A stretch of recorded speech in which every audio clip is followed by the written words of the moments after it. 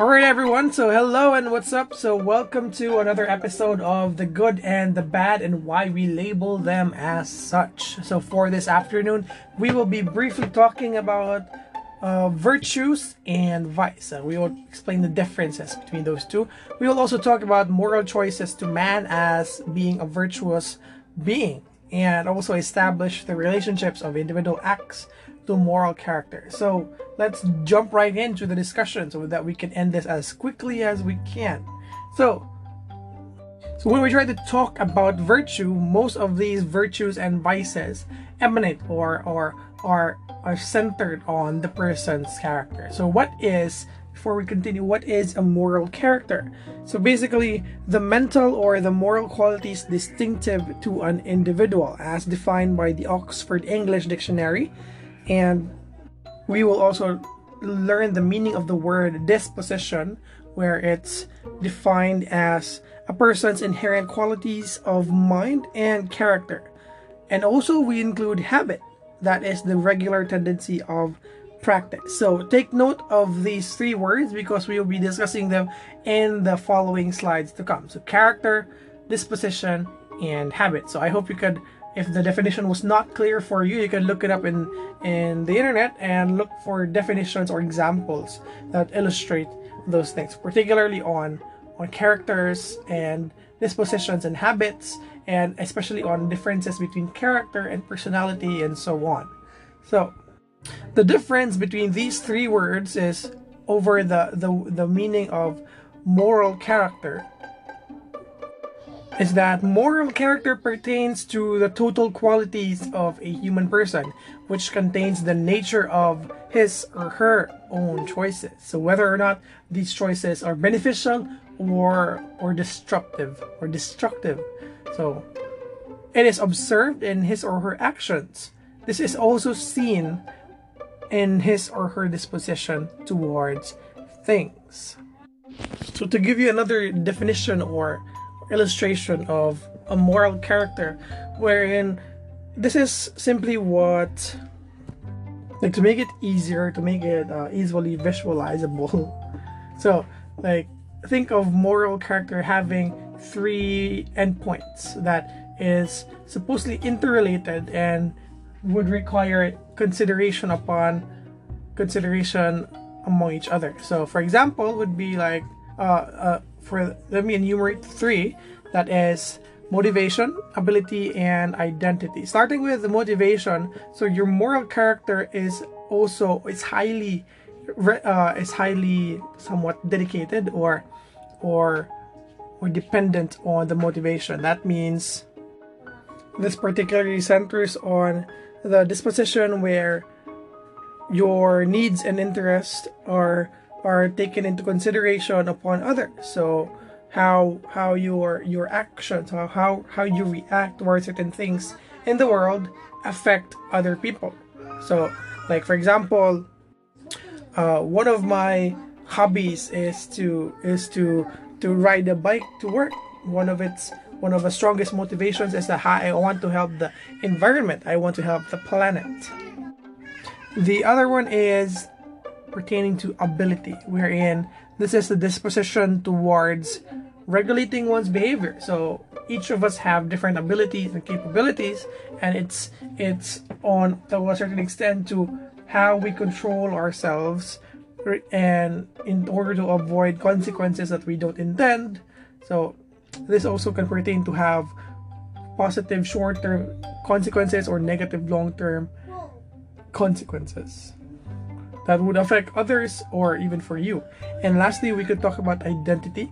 It is a disposition towards giving importance to the certain values that we uphold, or meaning or prioritizing certain values that we wish to emphasize on, is basically on identity. So for example would be, this is manifested on the certain qualities that we want to achieve or possess, and we want to create a sort of moral compass toward ourselves. Of course, morality can have certain subjectivity towards people. For example, particularly on people with the different religious philosophies, for example.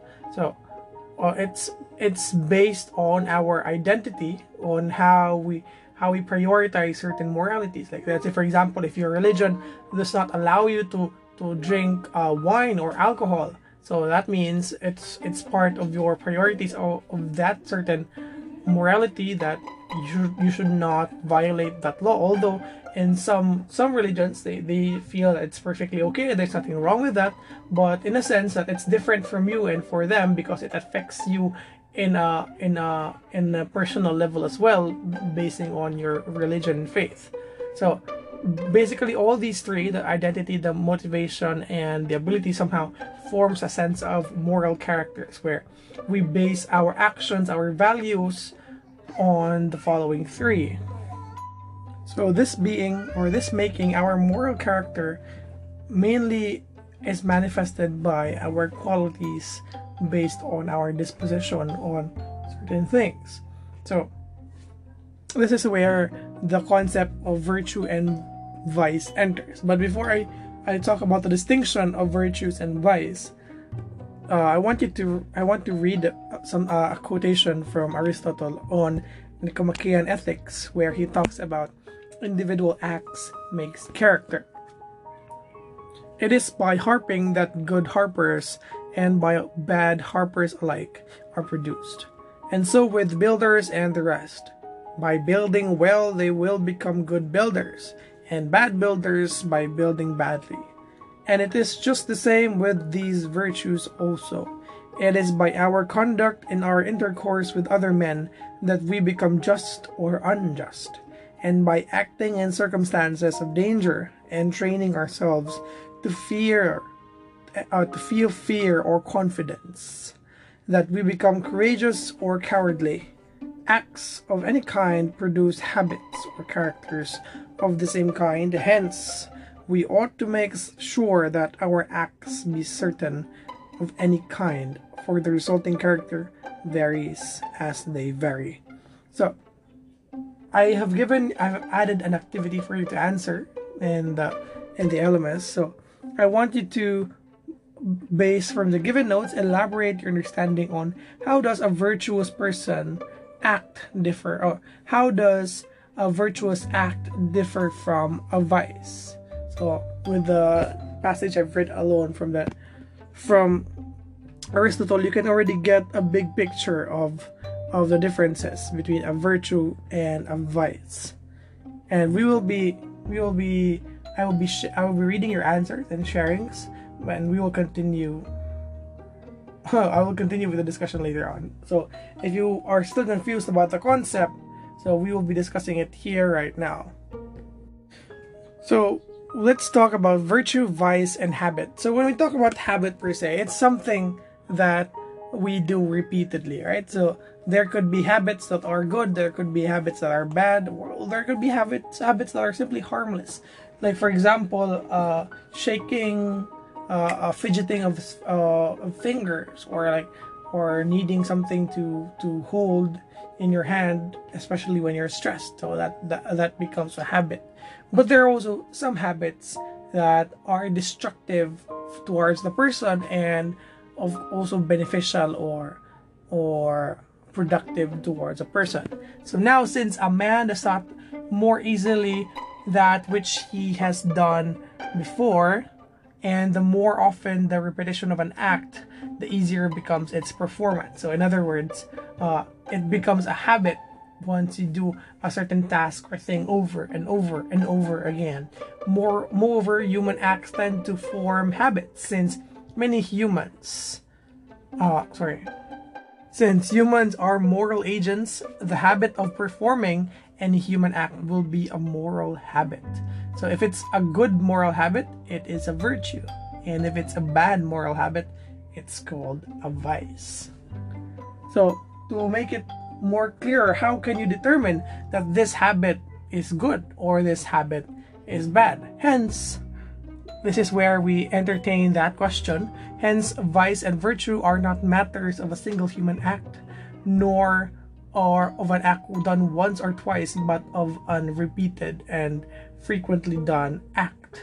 So, as I've mentioned earlier, how can we determine that this this moral habit is good and this moral habit is bad, basically on how, particularly on how it affects the person. Let's say, for example, smoking, or like gaining the habit of smoking, is of course considered a bad habit, because it's never in whatsoever way imaginable beneficial for that certain person. So there are no benefits to cigarettes, no matter how much you justify that or not, or what.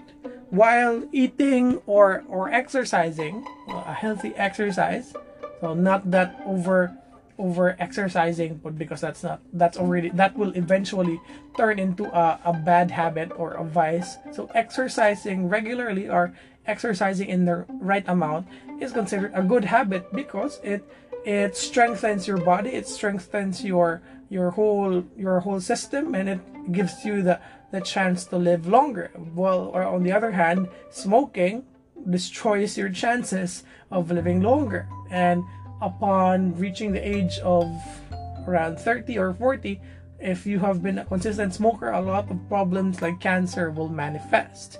So that's basically it. So in order to define virtue in contrast to vice, we try to examine how this affects the person, and how can we consider these virtues or vice. It's on the basis of habits, and how can we consider these actions to be habits if it is done repeatedly. So what if you only did it once? Well, that's moral or immoral action.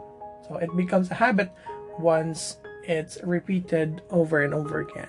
So that ends our discussion, a very quick discussion on virtue, vice, and habit. So if you have questions, feel free to hit me up on Discord, and we'll try to entertain your questions as quick as possible as I can.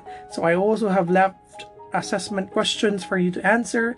Please don't forget about it, and that's it. So I hope you are okay and wherever you are. So I hope you stay safe and stay indoors.